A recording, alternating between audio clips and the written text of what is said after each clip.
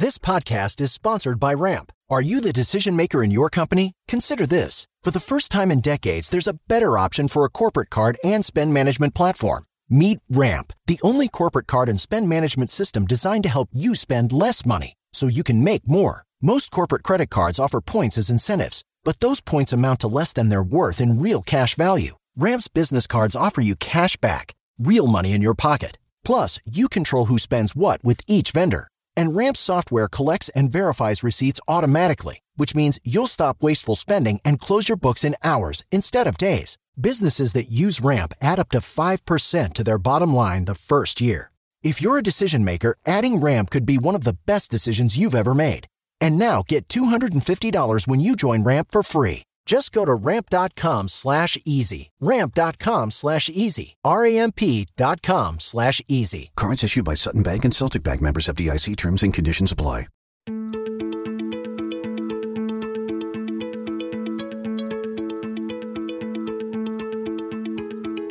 I'm Nil Zacharias, and you're listening to Eat for the Planet. On this show, we try to answer the question, how can we eat in a way that nourishes us without starving the planet? The show features conversations with food industry leaders, health and sustainability experts, as well as entrepreneurs and creative minds who are redefining the future of food. We've all experienced the struggle of coming home from a late night at work, opening the fridge, and realizing we have absolutely nothing to eat. Ultimately, this leads to ordering takeout or making a meal out of chips and other random unhealthy things that are just laying around. While this might work as a quick fix in the moment, over time, it takes a serious toll not only on our wallet, but also our health. This is exactly the problem that led to the creation of Veestro, a plant-based meal delivery service that uses organic ingredients and is completely preservative and GMO-free. I recently got the chance to sit down with Monica Klausner, the co-founder and CMO of Veestro, to learn more about the company.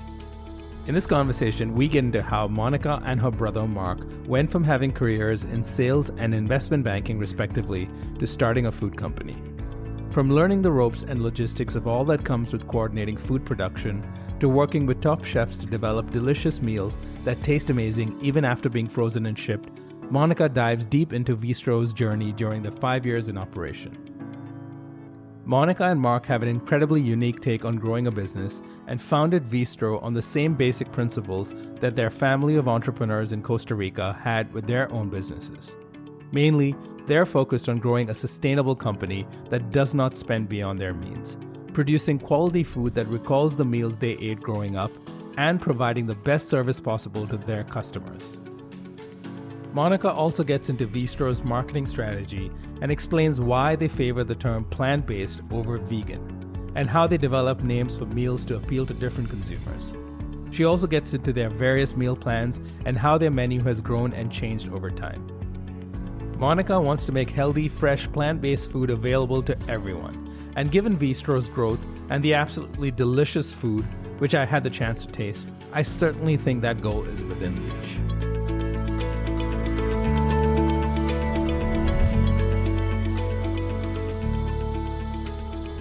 Monica, thank you so much for joining us on the Eat for the Planet podcast. Thank you for having me. I want to start off. Firstly, it's great to be here in person in your sort of newish facility, 2 years old, and to see how your food is actually made. It's always a fun thing to do, and then taste it before we start recording. So if I start to get sleepy towards the end of the podcast, it's probably because of the food, which was delicious. Actually, you should not be getting sleepy because this is all plant-based. You're right. You're already taking us on the right path in this conversation. So I guess I want to start off with a broad question about what business do you have being in the food business? Because I hear you're not from this space. No, my brother isn't either.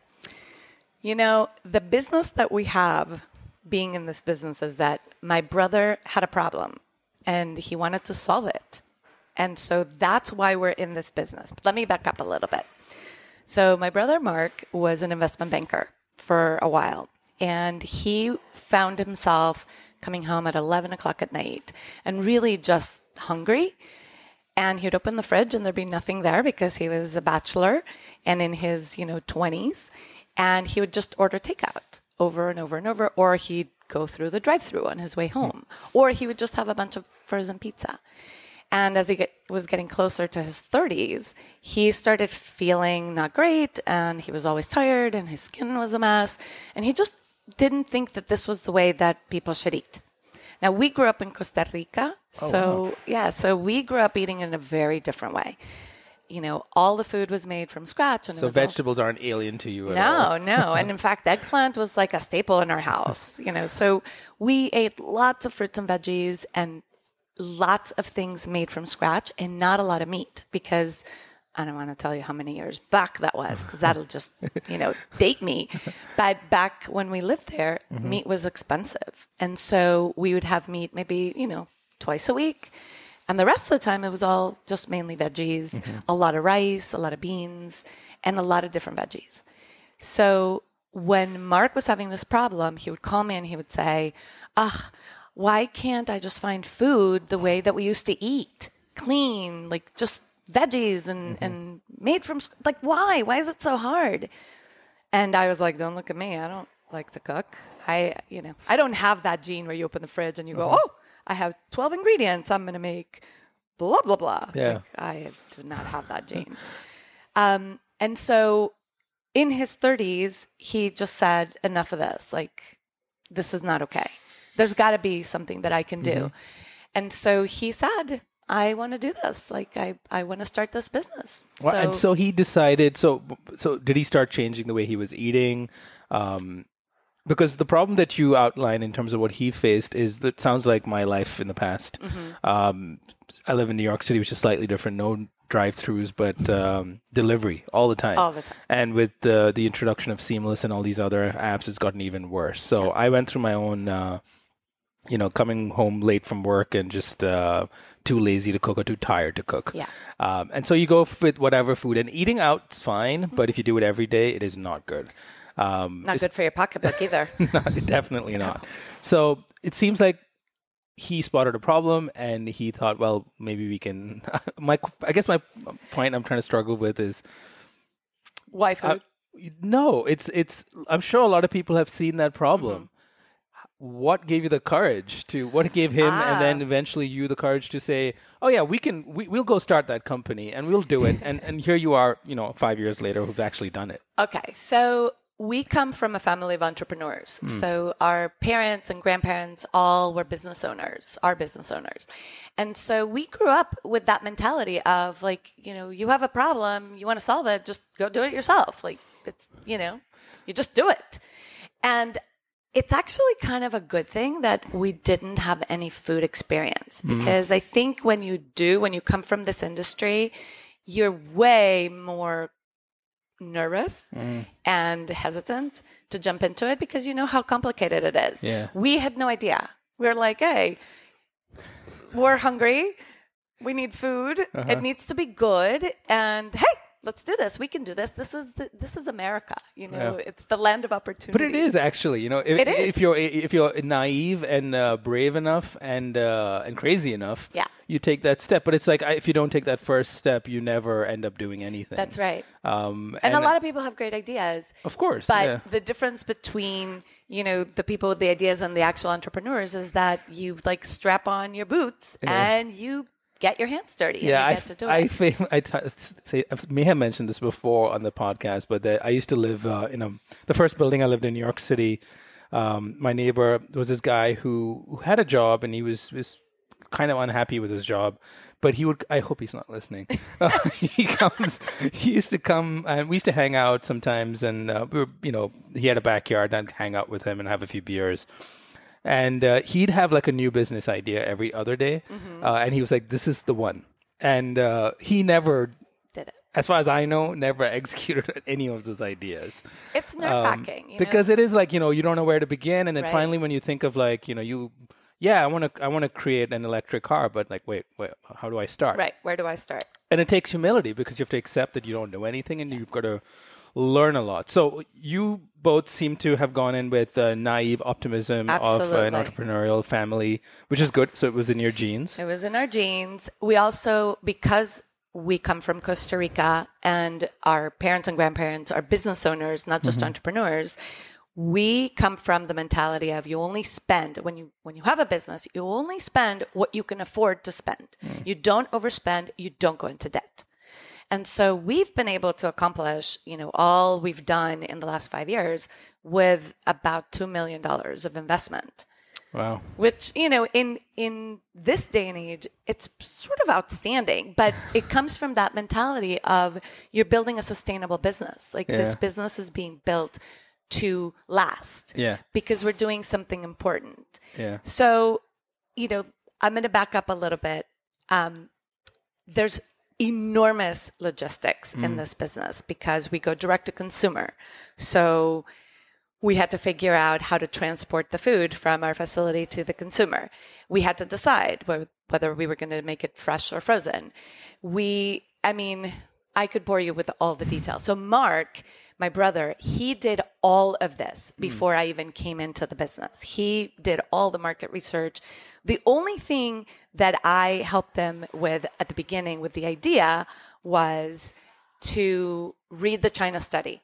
Because for some just serendipitous reason in this world, when he was just looking to start the business and just thinking about it, I was reading the China study. And that was originally not supposed to be all plant-based, right? Before you read the China? We hadn't thought about it. He hadn't thought about it. He was just thinking logistically how to transport food. Hadn't thought one way or another. And I was reading the China study and I said, you should read this book. It's really good. And it kind of brings us back to why, but it gives you like scientific facts as to why we should eat all plants. And he read it and he came back to me and he said, brilliant, done. Let's do it all plant-based. And he was doing this by himself. Like I wasn't supposed to be part of it. I was actually a stay-at-home mom at the time. Before I was a stay-at-home mom, I worked in sales and marketing for 20 years. But, I had 3 kids. I still have 3 kids, I hope, when I get home. I have 3 kids, but I was a stay-at-home mom. And I actually was having my own set of challenges unrelated to his. And when he talked to me about it, he said to me, this will be great for young professionals. And I said, actually, this will be great for moms too. Because even though I'm home, because I don't like to cook and I don't really know how to put food together like that, I find myself feeding my kids the same 3 things over and over. And I'm going through the drive-through so often because I'm in the car schlepping them from here to there, there to here, and I need to eat. So I said, this would be great for moms too. So the more we talked about it, the more we got excited and the more we realized that there really was just a hole in the market. At the time, Blue Apron was just starting to make some noise. So we both ordered it. And, this is not a hit on Blue Apron at all. It just, in general, our experience about meal kits is that we both ordered them and then came together and said, this is not convenient. It took me 2 hours. I was chopping, I was cooking, and then I had 3 pots to clean, and the kitchen was a mess. Like, this is just not what I think of when I think of convenience. And we agreed. So that sort of informed, our decision to make fully prepared meals. So we had already decided plant-based, fully prepared. And then Mark did all this research on how to transport food. And we decided we were going for broke. Like we wanted to ship nationwide from day one. And the only way to do that was to transport the food frozen. So the most interesting thing about that decision is that now there's all of this research trickling into the market that talks about the benefits of actually eating frozen food. Because when you freeze food at its top nutrient levels, it literally, quote unquote, freezes the nutrition level there. So even if it's in your freezer for 3 weeks, when you thaw it out, you're getting actually really nutritious food still. Yeah. Versus food that's been in your fridge for a week. Wow. So that you also kind of stumbled in without realizing you were going to do something that would, in the long run, be the smarter decision. Absolutely. From a health standpoint as well. So obviously, doing a business like that, even if you're doing a frozen prepared meal delivery business, there is enormous logistics. Perhaps not the same as if you're doing retail. You were going to do e-commerce in the beginning. Mm-hmm. How did you raise money in the beginning? Was it just friends and family? Like, did you have institutional investment? No. Your first round was just small, right? Yeah. So we bootstrapped the business ourselves at the beginning. And then we raised the small friends and family round. I want to pause there because anyone listening who's an entrepreneur who has any aspirations to be one, just think for a moment about the logistics of preparing and delivering food nationwide, and then think about the fact that they chose to bootstrap, which is basically not take money from anyone. I know people now who are companies that have been around a year or two, I won't name names, that are raising their second round and they haven't made a single dollar yet. Yeah. So there's many ways to do entrepreneurship. This is my favorite way to do it. Yeah, well, this was the only way we knew. So we bootstrapped it at the beginning, Mark put the whole thing together. Then I came on to help him do sales and marketing. It also helped that I was working for free. So and he was working for free. And he's your younger brother, right? He's my younger brother, Okay, yeah. so did you get to boss him around, or did that have to change once this business started? I think out of all, when people ask me what's been the biggest challenge for me, it's been literally to take down my bossiness and let him be the boss. Like, that was the hardest thing for me because I'm the oldest of 4. Oh, okay. I am used to being the boss and of where's everybody. He He's number 3. Oh, okay. And so, there's 5 years between us. So I came on this and I was like, I'm just going to be the way I am. I'm the boss. And he was like, I don't think so. So it took me a couple of years to get with the program. And I say good for him because I have a sister who's 4 years older than me, and I would have never survived working with her. Well, I'll tell you, the first couple of years were definitely rocky. We have come a long way in our relationship as well. And now, there's something to be said for blood relationship. Like, I know unequivocally he has my back and I have his. And now our relationship is incredible. We, in the beginning, because we're both very type A, we were sort of getting into the other's dish. But his expertise... Dish. I like the fact that you use the word dish. Oh my God, I have so many food puns. Like, you would just, you'd be like, enough already. But his expertise is finance and operations. And my expertise is sales and marketing. And I know nothing about what he does. And he really is like the ultimate person who is not a consumer. So he knows nothing about marketing. Oh, that's perfect. But in the beginning, we were like so type A. We were both like sort of jumping in each other's dish. And that created a lot of issues because you can't tell me how, to do my job. I know how I'm doing. Yeah. So now we're very, very good. We trust each other, completely. I know that what he does, he's the best at what he does. Yeah. I mean, you've seen our logistics, and not to bore all of your listeners, but we have some like intense logistics in the back of our office, and Mark runs all of it. Wow. So it's pretty amazing. I mean, I'm blown away by him. But that's what you need. You need that kind of teamwork where if he's keeping the engine running, right? You're out there. I'm feeding the funnel, and he's keeping and the engine. You're making the using a car pun now for some reason. But you're the one waxing the car, making it look beautiful, and right. getting it, driving it maybe. That's right. And getting it sold. Getting it sold, exactly. That's so. Right.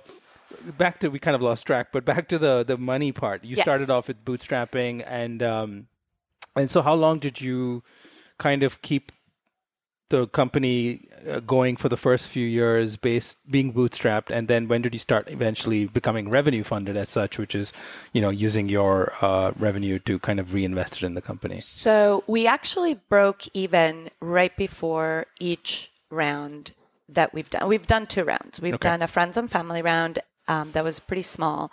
And then we did an angel round. So the reason that we did these rounds was because we had already seen the business work. So we bootstrapped it because we didn't know. This was like a whole new territory. There were no companies really doing this in the plant-based space. Yeah. And so we needed to know if there was a need. So the first thing I did, and I'm going to jump a little bit into marketing while I tell you about why we raised the funds.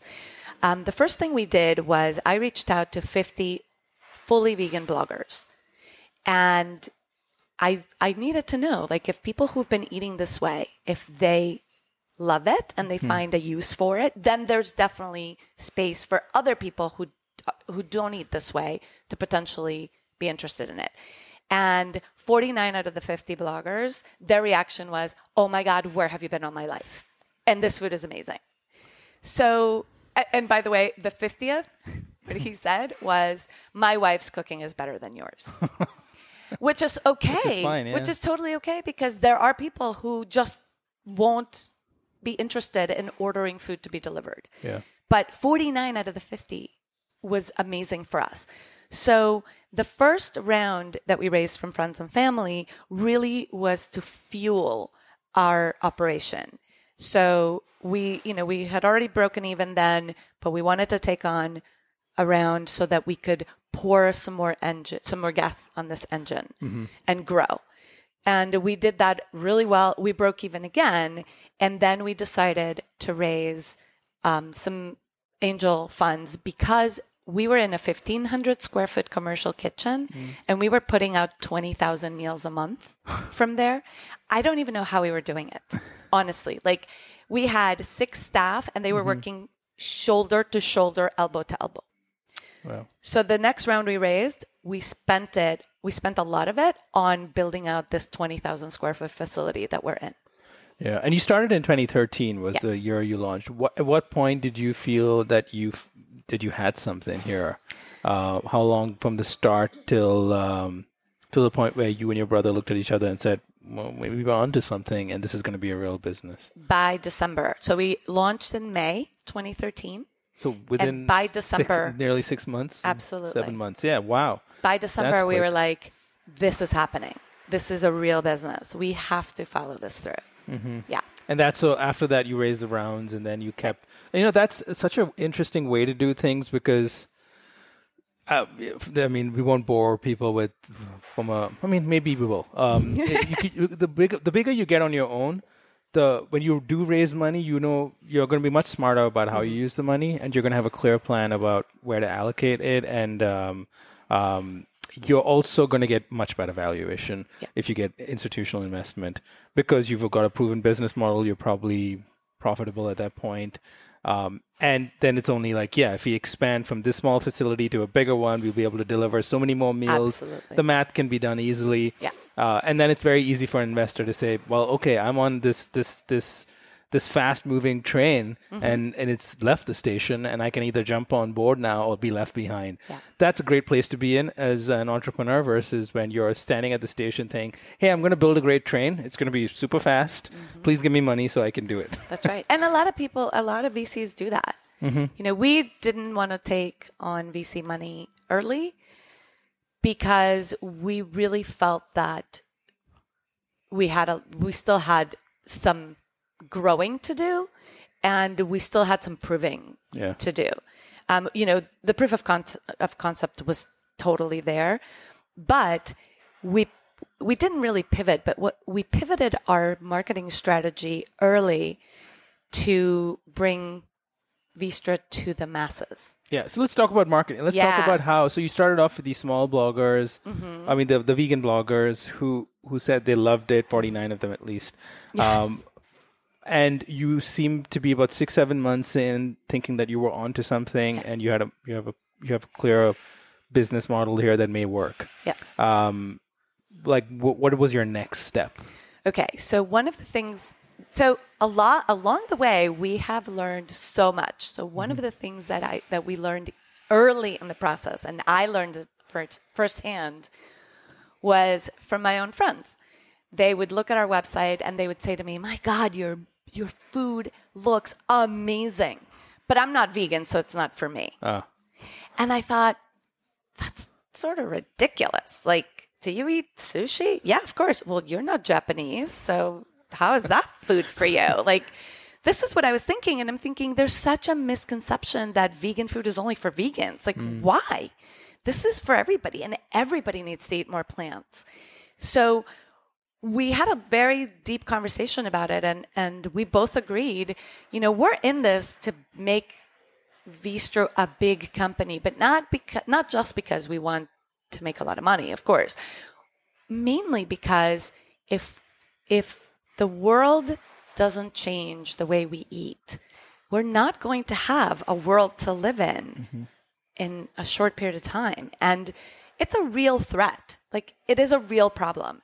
So for me, my personal journey was very interesting. And I won't get into the details of it, but I came to a realization that when it comes to being vegan or eating plant-based, people feel like they either need to be all or nothing. Why?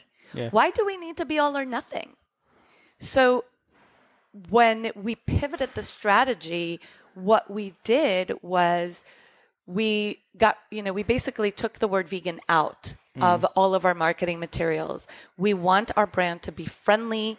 We want it to be approachable, and we don't want to put people off. And yes, we are a vegan company and we make vegan food. But if we can say, here's some delicious food that's made from plants. And by the way, it's an enchilada casserole, it's a burrito, it's a red curry. It's all food you recognize. Why wouldn't you try it? Yeah. It's healthy. It's delicious. It's convenient. So we moved more into that space where we're talking about solving the issues that people had without pushing the vegan front and center. And really, the bottom line is everybody needs to eat more plants. Yeah. If you eat them once a week or you eat them every day, 3 times a day, it doesn't matter as long as you eat more of them and less of the other stuff. You're so right. And at the end of the day, that's why, your realization around that is also reflective of what's really happened in the last few years. That's why plant-based eating has become as popular as it is now. That's why people are cutting down on meat, because they are getting the message that this food is good. This food is nutritious. This food is good for your health. This food is good for the environment, if you do care about that, which you should, because we all live on this planet.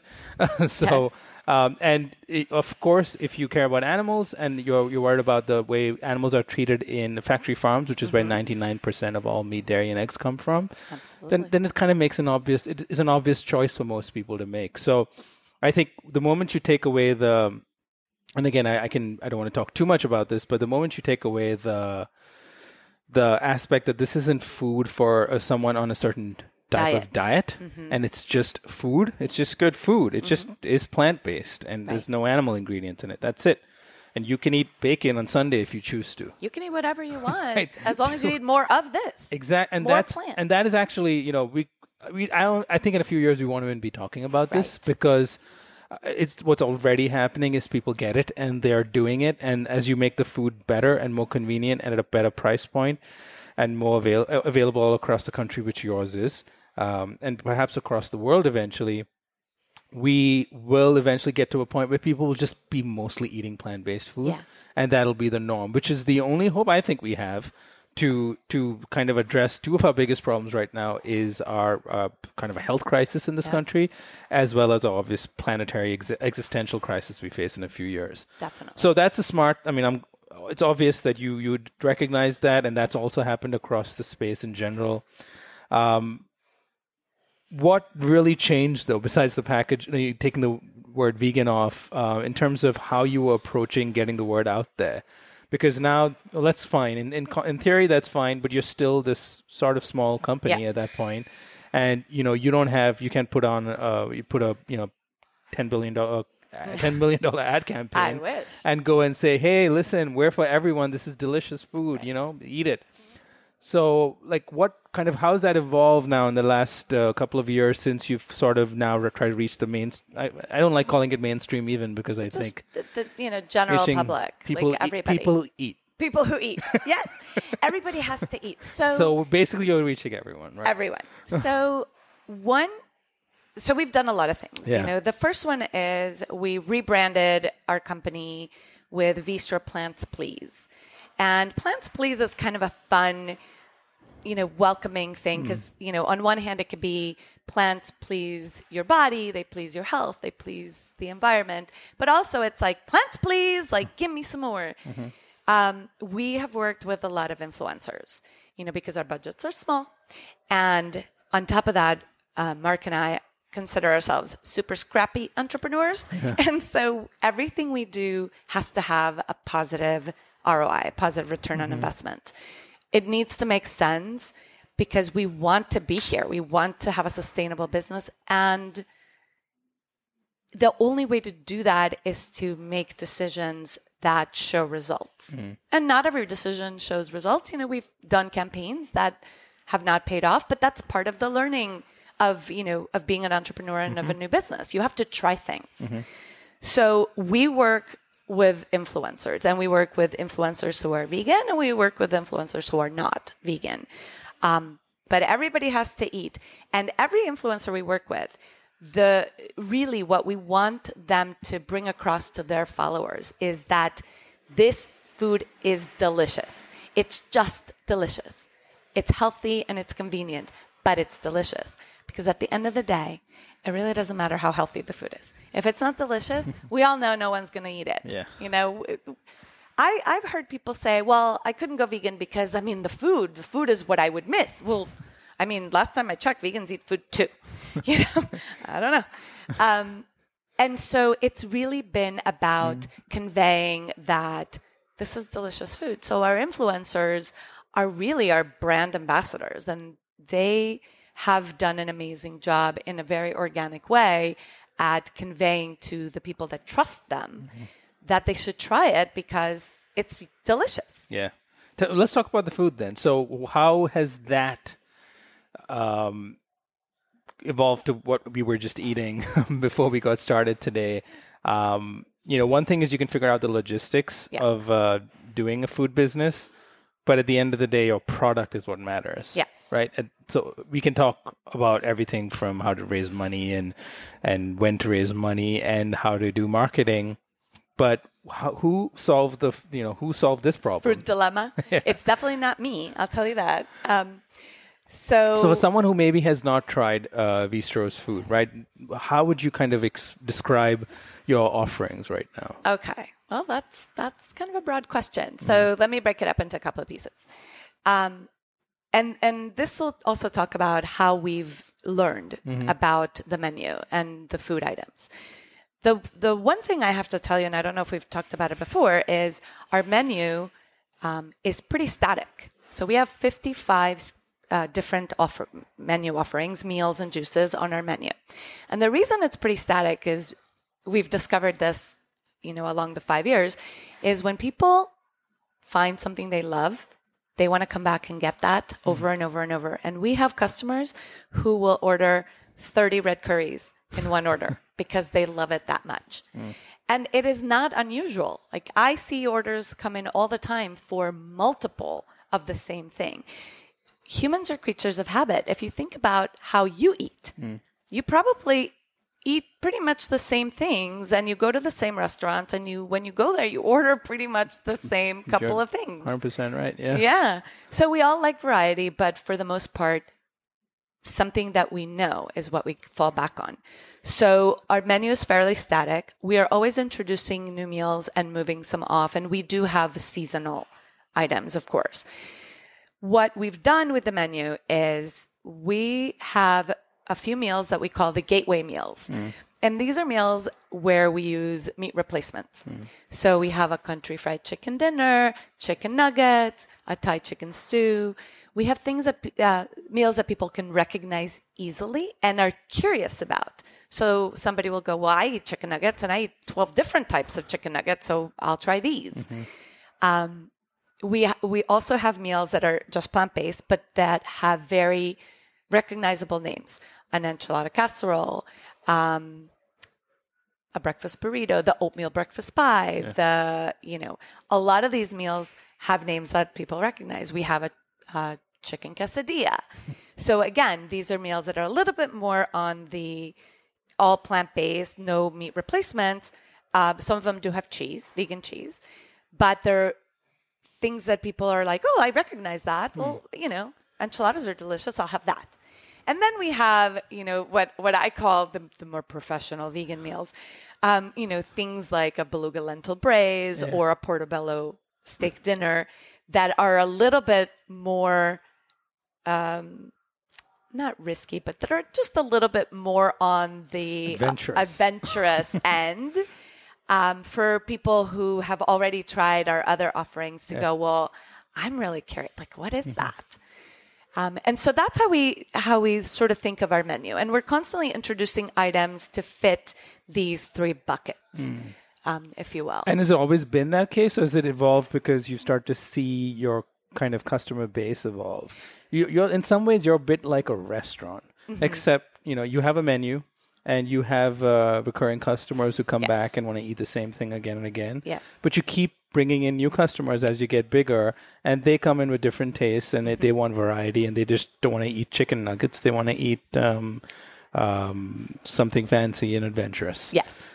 So is that changed? How has that sort of been? It has.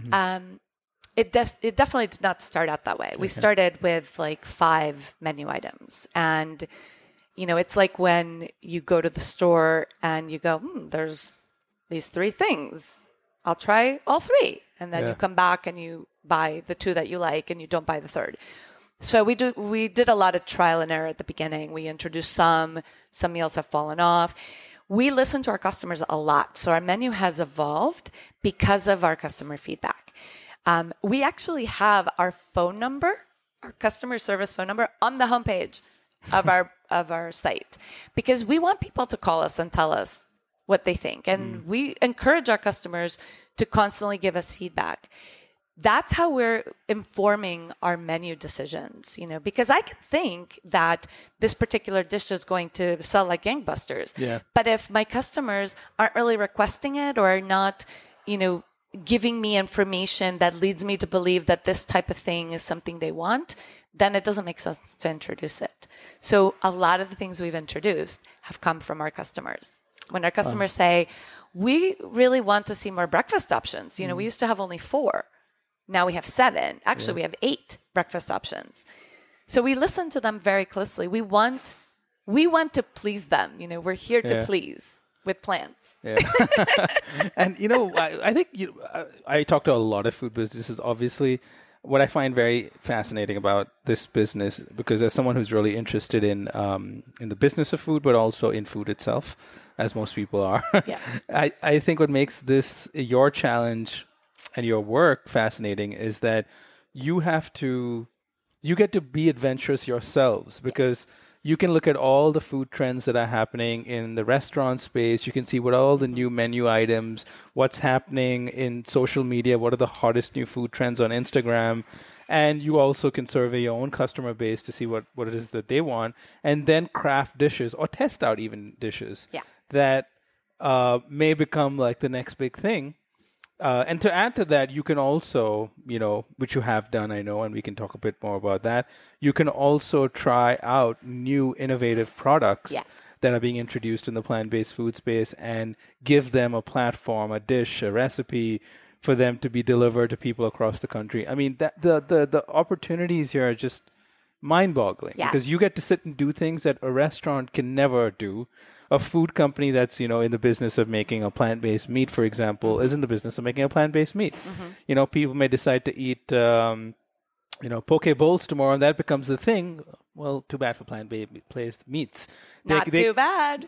Actually, not. Yeah, yes. if you're making plant-based ahimi tuna, maybe that's not. right. So it really depends. So you get to experiment, and you get to kind of sit here and curate the best of from a trend standpoint. Of course, from your bottom line standpoint, also looking at, of course, if there's one dish on your menu, no matter how uncreative it is, if it's the top selling dish, then we keep it, then for you sure. Keep it. And I also love, I'm going to add one more thing before I let you respond to this, is that I see that you have these packs. So if someone's just getting started, you have a starter pack, which I'm assuming will have all your comfort food favorites. Well, the starter pack actually has our customer favorites. Your customer favorites. Yeah. So that's good to know. The top 10 it's like the meals. Best of. The best of. The top 10 meals our customers come back for over and over and over. The all-stars. The all-stars. Well, some of the all-stars. Okay.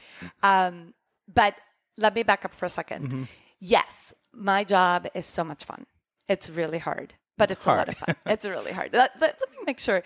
I would like your listeners. For me, it's great to say this. It's exciting, but to actually do it day to day, I'm sure it's something else. It's actually exciting. I love my job. I've never been in a position where I get up in the morning and I'm excited to go to work until I've been here.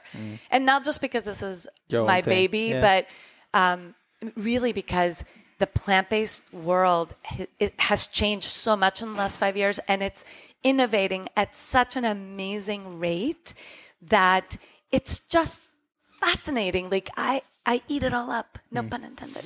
Oh my God, I'm just so pun intended. We love meeting all these companies making these cutting edge plant-based meat replacements. We are working right now, as you mentioned, with Ocean Hugger Foods that makes ahimi tuna, plant-based tuna. We just launched the ahimi sushi bowl. Wow. Because the reason we didn't call it poke bowl is because poke is more of a coast thing, a California, New York thing. It's not so popular in the rest of the country, but sushi is pretty much across the board well known. So it's a bowl, and it features the ahimi tuna, which is really outstanding. We also have, and I love saying this, a plant-based kosher shrimp jambalaya. I mean, come on, you know. I saw the photos. I haven't tasted that, but the photos look, that was impressive. It's pretty mind-blowing to have a shrimp. And that's from New Wave Foods, It's from New Wave Foods. So we love partnering with these companies. You know, for one, Veestro is an excellent platform for them to get their product into consumers' hands, but not just their product by itself, but the product in a meal. Because I'm sure there's a few people like me who really have no creativity at all and would look at the shrimp and go, I don't know what to do with it. But, you know, in a shrimp jambalaya, it's pretty cool. Like it sort of gets your juices flowing as to like what else you can do with it. And we love that. We love helping plant-based companies grow. Obviously, we're all in this for the same mission. We all want to make people healthier and the world a better, happier place to live. So it's fascinating. Yeah. And so you have this synergistic ability to, you know, tap into all the cool new products that are being put out there every other month and hear about something every other week, actually. And on top of that, you can also then design your menus and your packs to achieve different goals for your end customer. So whether it's the starter pack or the protein power pack. And you have a weight loss one as well, I believe. We have a weight loss subscription. So the weight loss is the only subscription product, or one of the only subscription products we have currently, because nobody loses weight in 1 week. And you kind of have to stick with it for a little bit. But even then, we make it very flexible. We created the weight loss program to be on average about 1,200 calories a day. And I know some people are thinking, oh my gosh, 1,200 calories, I'm going to starve. But the reality, and a lot of people don't really know this, is that not all calories are created equal. You know, you can have 300 calories of nutrient-dense, delicious plant-based food, or you can have 300 calories in a small cupcake. So not all calories are created equal. When you eat a meal that is nutrient dense, your brain picks up on the fact that your body is getting what it needs. And so you're less likely to be hungry again shortly, because your brain has the materials it needs to, you know, burn into energy and to, you know, to go through the day. When you're eating things that are very calorie dense, but are not nutrient dense, for one, you're going to be hungry pretty quickly, and your brain is saying to you, I'm still hungry, I'm still hungry, I'm still hungry. So that's how people get into overeating. Yeah. So that's the difference. And, you know, we create these packs, by the way, for people who come into our site and go, 50 choices, like how do I begin to choose? Some people just don't want to do that. They go, I just want all the protein heavy meals. This is what I'm going to do. Or this is my first time. I don't know what to order. Starter pack's perfect for me. Or this is, you know, I'm just dipping my toes into it. I'm going to try this for 21 days. So we have a 21-day kickstart to help you sort of get through the 21 days it takes you to form a habit. So we just want to make it as simple for people to kind of like dip their toes into this amazing way to eat. Yeah, and how do you think your customers are reacting now? I mean, you've obviously grown. You're in a bigger facility. You're across the country. You're now becoming more and more recognizable as a brand in the meal delivery space. You are kind of at the forefront in the sense that you can get data from your customers as well to understand what is it they like and they don't like. How does sort of that evolve now in the next few years as this whole plant-based food space becomes, ubiquitous in some ways? As I said, everyone starts to adopt these foods. How do you stand out when everyone is now producing plant-based foods? You may have been the first mover, but the first mover advantage will only take you so far. But when everyone's trying to jump on this bandwagon now, how does Veestro stay relevant? Is it what are those qualities that keeps you relevant, say 5 years from now? Well, the first thing is, our mission is to get everybody to eat more plants. So we are working with a couple of different channels. So we are looking to participate in a clinical trial with some doctors who are really looking at the differences between eating a plant-based diet and a regular diet for their patients. We are talking to insurance companies because the bottom line for them is if employees are healthy, the insurance companies make more money. Yeah. So we are talking to some insurance companies to get them to subsidize or encourage or work to talk to their customers to implement, perhaps having Veestro meals in their offices for their employees. We are going to go into retail in the next probably 18 months to 2 years. We have a lot of different channels that we are going to tap into. I love the fact that other companies are making plant-based food, but I have to tell you, making plant-based food is not easy. Making it delicious is really hard. And it's not really hard because it's impossible. It's really hard because in order to make food made out of plants taste delicious, you really have to know how to play with spices and flavors and mix them together. And, we're very fortunate that we have an extraordinary chef who it's like second nature to him. It's like breathing. Putting these flavors together is like breathing for him. But for us, like our goal is to continue providing amazingly delicious plant-based food into these other channels. We, of course, we want to go into schools. We want to go into hospitals. There's the world is our oyster. Again, there's so many opportunities for our food to reach people in different settings. And the fact that it's frozen makes it so convenient that we literally can put freezers in everybody's office and they can just go grab it and you don't have to worry that the employees didn't eat it fast enough. Totally. My next question, I was going to have two more thoughts there before you got to what you said because you basically answered it, is that you've got this, I keep using the word platform because I think it is true. You can use your food to run almost, to run tests on how people perform on the diet. So say your weight loss pack, so have a group of people subscribe to it and have their, vitals monitored and do blood tests at the end of it. Yeah. And then get a sense of, has this not only, of course, help them drop a few pounds, but are they now actually doing better from a health standpoint? And because you have the food and you prepare it. The other thing which you mentioned, which is good because I was going to get into it, which is the things you have so many opportunities, is food service in a big way. Because even tasting some of the food and hearing you describe some of the menu items, that's literally the kind of stuff people are asking for in schools. And look at the junk we serve people in hospitals. Oh my gosh. And so these are problems that all need solving. And you're now in a position. And of course, you can't solve all of it all at once. No.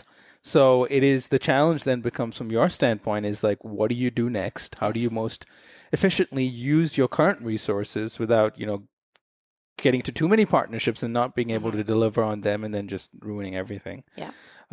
So I guess you'll have to basically have a long priority list and decide which ones you're going to get to first and which ones are going to give you the most bang for your buck, I suppose.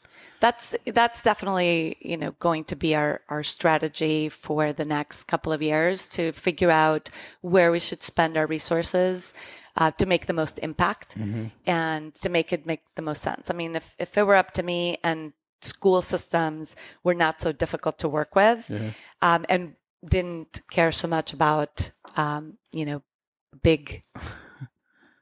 meat industry and the dairy industry's money, that would be the first place we would go. But that's a very tall hill to climb. And so it might not be the best place to spend our resources, where we can really make a bigger impact going through, for example, insurance companies who can then affect the corporations that they insure, and then get to them that way. Yeah.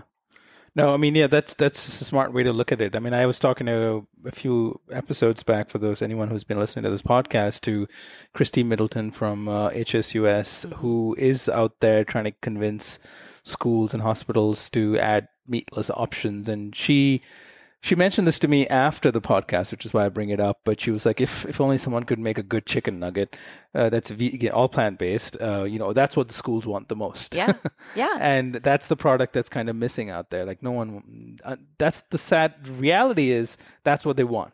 That is what they want, but they're not willing to pay, is the problem. You know, they get so many subsidies from that it becomes companies. Too expensive to make this food. Exactly. Yeah. And it becomes too expensive to feed the kids good food. Yeah. And that's the worst, because our kids are growing up to be obese adults. Our kids are obese already. This is the next generation. It's really, I mean, we can get into this is a whole new episode, but, it's really sort of sad that that's the state of the United States school districts. Yeah, but it's going to be a long uphill battle. It will. But it takes these steps, and I think we're starting to get this effect where there's change happening in every small subsegment of where food is available. Yeah. It's not fast enough, I think. And we may sit, we're here in LA and I live in New York right now. We may sit there and think, oh, wow, everything's changing really fast. Like, everyone's eating plant-based food. Right. There's another restaurant down the corner. I can't keep up. Right. But that's not how the rest of the country is. And in fact, the rest of the world is going in the opposite direction, at least in China and India, where the population is growing the most as well. So it's a terrible problem. We have to solve it fast. Yes. And each one of us can only do as much as we have available. I mean, have at our disposal in terms of resources and capabilities.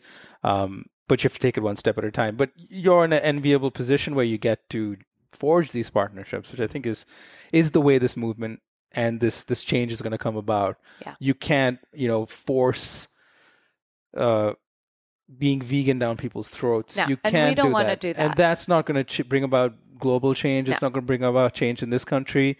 What's going to bring about change is partnerships, it's synergy, is finding ways to make this food literally the default choice on menus, in vending machines, in drive-thrus, in grocery stores, of course. Exactly. Schools, hospitals, and everywhere food is available. So it should be the less expensive and not the more expensive alternative. That just gets me upset to think about. It's crazy. It really is crazy. Because you ask most people, right? You ask most, not just parents, because of course parents, it's very real for them. They have kids going to schools, and they're thinking about the future of their kids and what kind of, how are they going to be? Are they going to be healthy, fully functioning human beings and deal with all the nonsense that comes with growing up? And on top of that, as the years go by, they're going to find themselves on a planet that's much harder to live in. Yep. And they probably, because of the food that they're eating, because you turn on the TV and you look at every other ad, it is junk food. It's just junk. If it's not junk food, it's cars, but it's fine. Junk food's worse. Junk food is so cheap. Yeah. And so it makes it difficult, for most of the country to make better food choices. But I'll tell you, and I just want to mention this quickly. I know we're running out of time. The change needs to come about in a friendly way. So I'll just give you a quick anecdote of what I've done with my kids that just kind of sort of happened by accident. I have never pushed my own agenda on them, because we didn't start out eating vegan. And it was a huge change for me to do it by myself. But I started slowly changing things that I bought in the house. And initially, when I bought a bottle of almond milk, the kids were like, ew, what is that? And then, slowly I would eat it and I would drink it, and I would drink it in my cereal. And then the kids would be like, oh, can I have a bite of your cereal? Sure, here you go. Oh, that's yummy. Oh, it's almond milk. Oh, really? So as I've exposed them to more of this and less of that, my kids are making their own choices, and they're asking questions like, why don't we buy milk anymore? And so I talk about what happens and how it works, and I spare them the gory details. But we talk about it as an open conversation as to why I make the choices I make for our household. And so I see them, my kids are now 9, 11, and 13. They go to friends' houses and they ask, do you have almond milk or soy milk or cashew milk? Like, anything that's non-dairy. Yeah.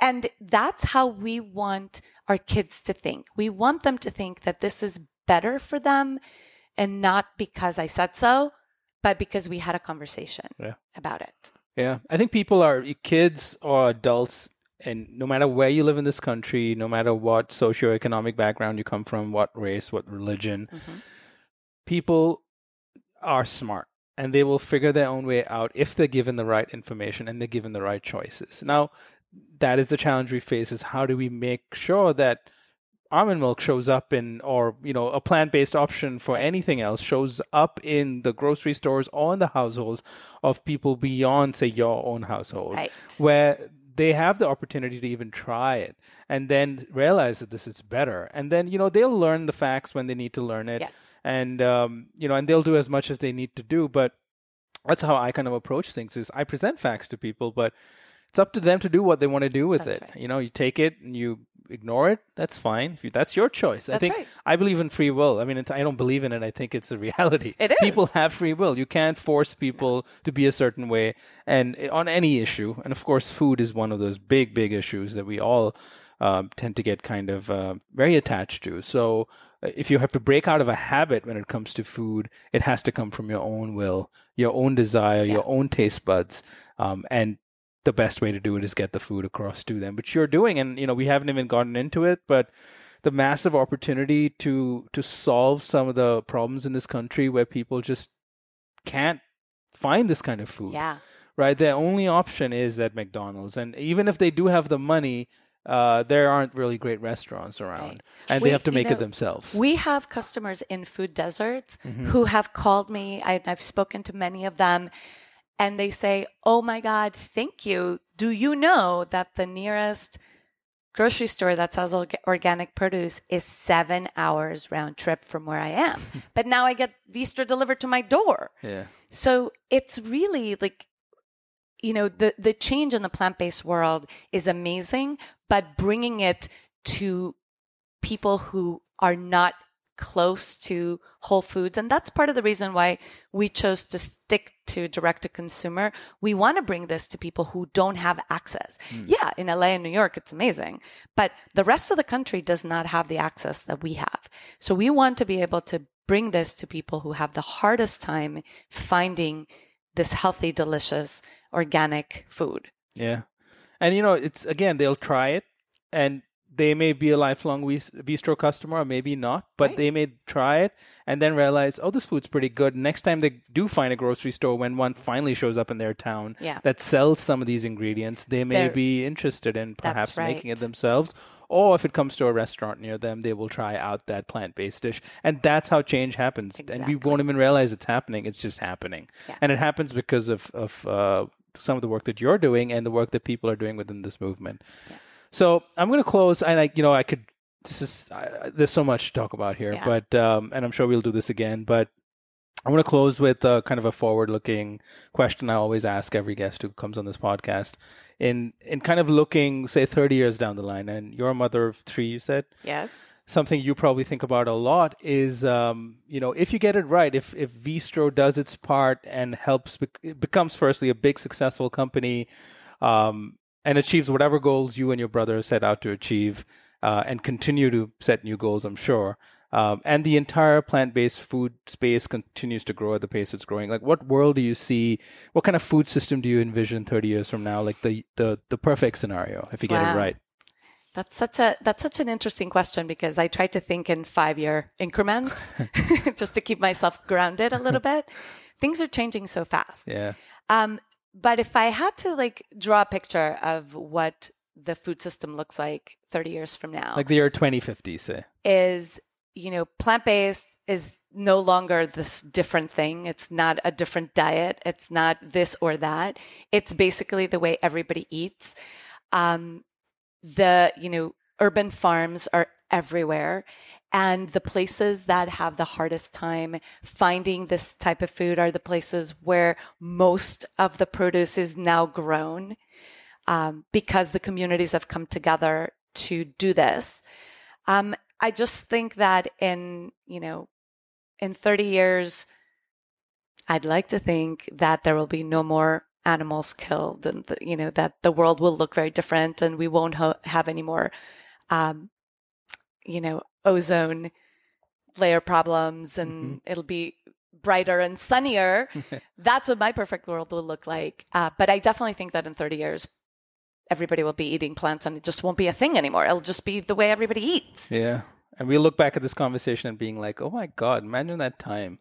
Yeah. And we were like, we needed to, you need to convince people that plants, please, like, we got to tell them, almost urge them to eat plants. Well, it'll be like, like my kids ask me now, Mom, were TVs invented when you were a kid?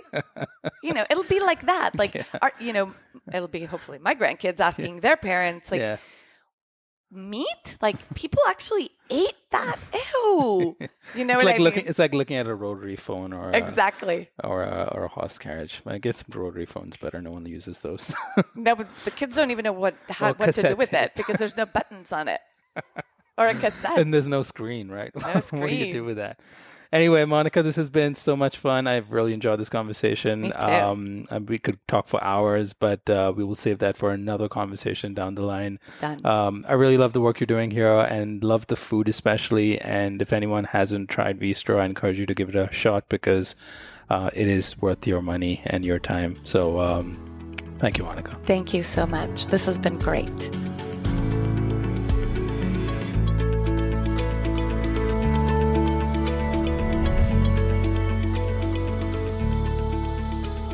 You've been listening to Eat for the Planet with Nil Zacharias.